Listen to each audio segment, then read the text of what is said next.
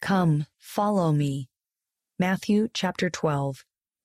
What does it mean to keep the Sabbath day holy?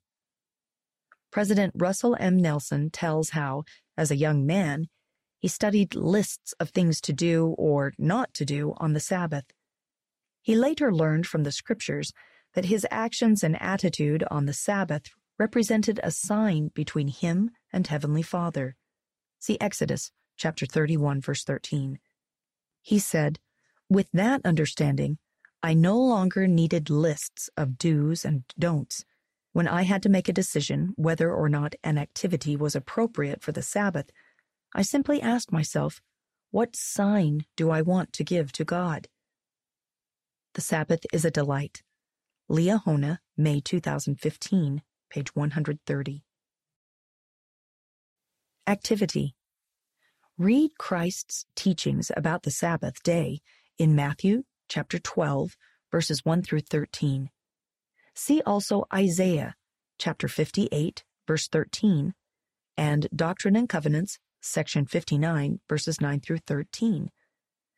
Fill in this chart with the doctrinal principles you find in these teachings.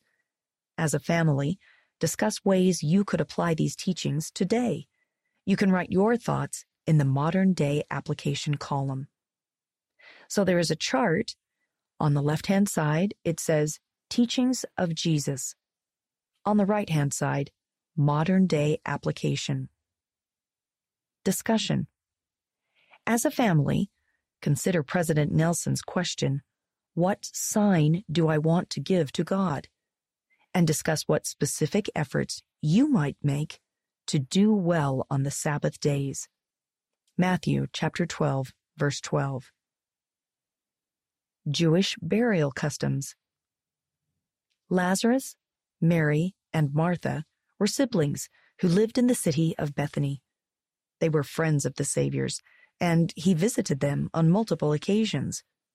At a certain point in his ministry, Jesus left Judea, where Bethany was located, because the Jews in the area desired to kill him. See John chapter 10, verses 39 and 40. While Jesus was away, Lazarus fell ill, died, and was buried according to Jewish custom. See John chapter 11, verses 1 through 17. These are some of the customs they likely would have followed at Lazarus' death and burial. 1. After the person died, his or her eyes were closed.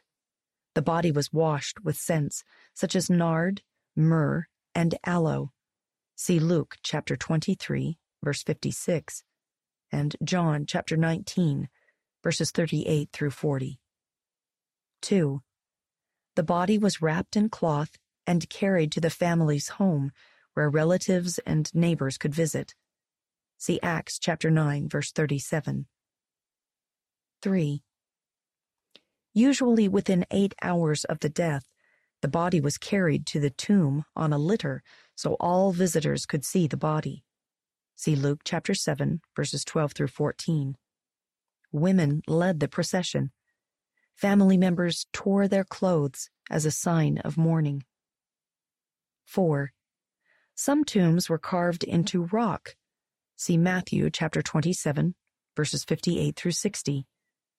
The tombs had small openings so that people had to bow to enter. 5. The body was laid on a bench cut out of the stone.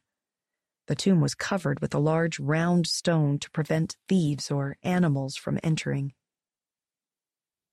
After Jesus raised Lazarus from the dead, his disciples had a powerful reason to hope rather than only grieve the loss of a loved one. They could not deny that because of Jesus Christ, the grave should have no victory and that death should have no sting. Mosiah chapter 16, verse 7. End of the article. Come follow me. Matthew chapter 12. What does it mean to keep the Sabbath day holy? Read by Kristen Hawkins.